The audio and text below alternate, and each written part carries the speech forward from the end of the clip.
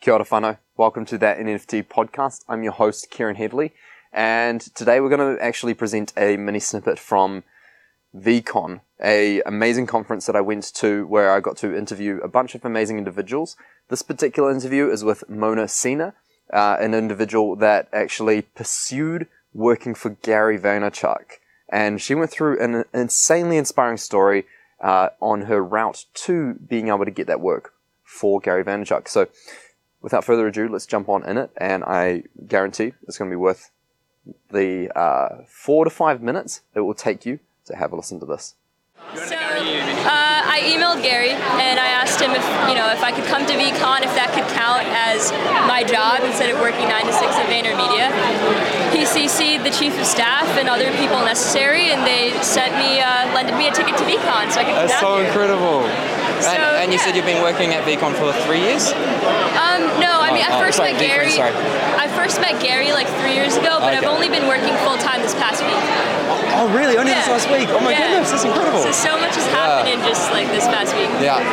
And so that opportunity just presented itself then a week ago, or was this something that's been I first met available? Gary in 2019. He was going to present at Merkin Concert Hall, and I'm a violinist, so I found a way in. I actually Nice. asked to be an usher for the night, Oh, wow. so I got paid to attend.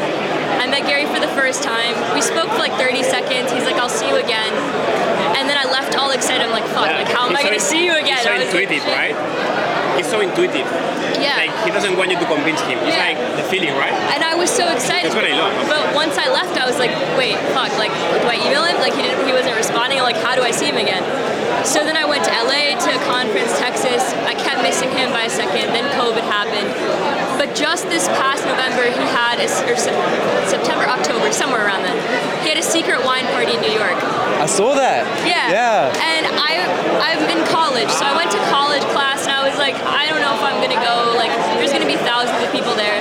But I dressed well just in case I decided. And I just halfway through my last class, I'm like, fuck it. I just went to New York City, parked my car where I wasn't supposed to park it, and he came right out of like a food truck or something, right off the street with a bag of shirts, and everyone's like jumping in for a shirt, and I just looked at him. I'm like, hey, can I work at Vader? Like, I'll be a custodian. Like, I'll do anything. Like, can I please work with you? And he just looked at me. He was smiling, nodding. He's like, see you in the office. That's I was like, incredible. what the fuck? Wow. And then 2 weeks later, I tracked down his flight to chase him down at the airport because I wanted him to remember me. So I tried to figure out what flight he could be on. Guessed it right, and I saw him at like I got a plane ticket just to get past security and talk to him even just like a minute on his way out.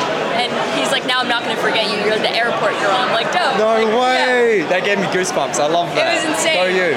So Yeah, I'm at inspired by that. I really am. Yeah, it was awesome, and he's always remembered me. Like, it's amazing. Like, my first day on the job, I got an email from him. Second day, I see him in person. Now, literally, I think this is my 3rd or 4th day, and I'm here. So That's crazy. Your third day. it's insane. Yeah. Oh my goodness. So And what was your main inspiration behind wanting to work for Gary?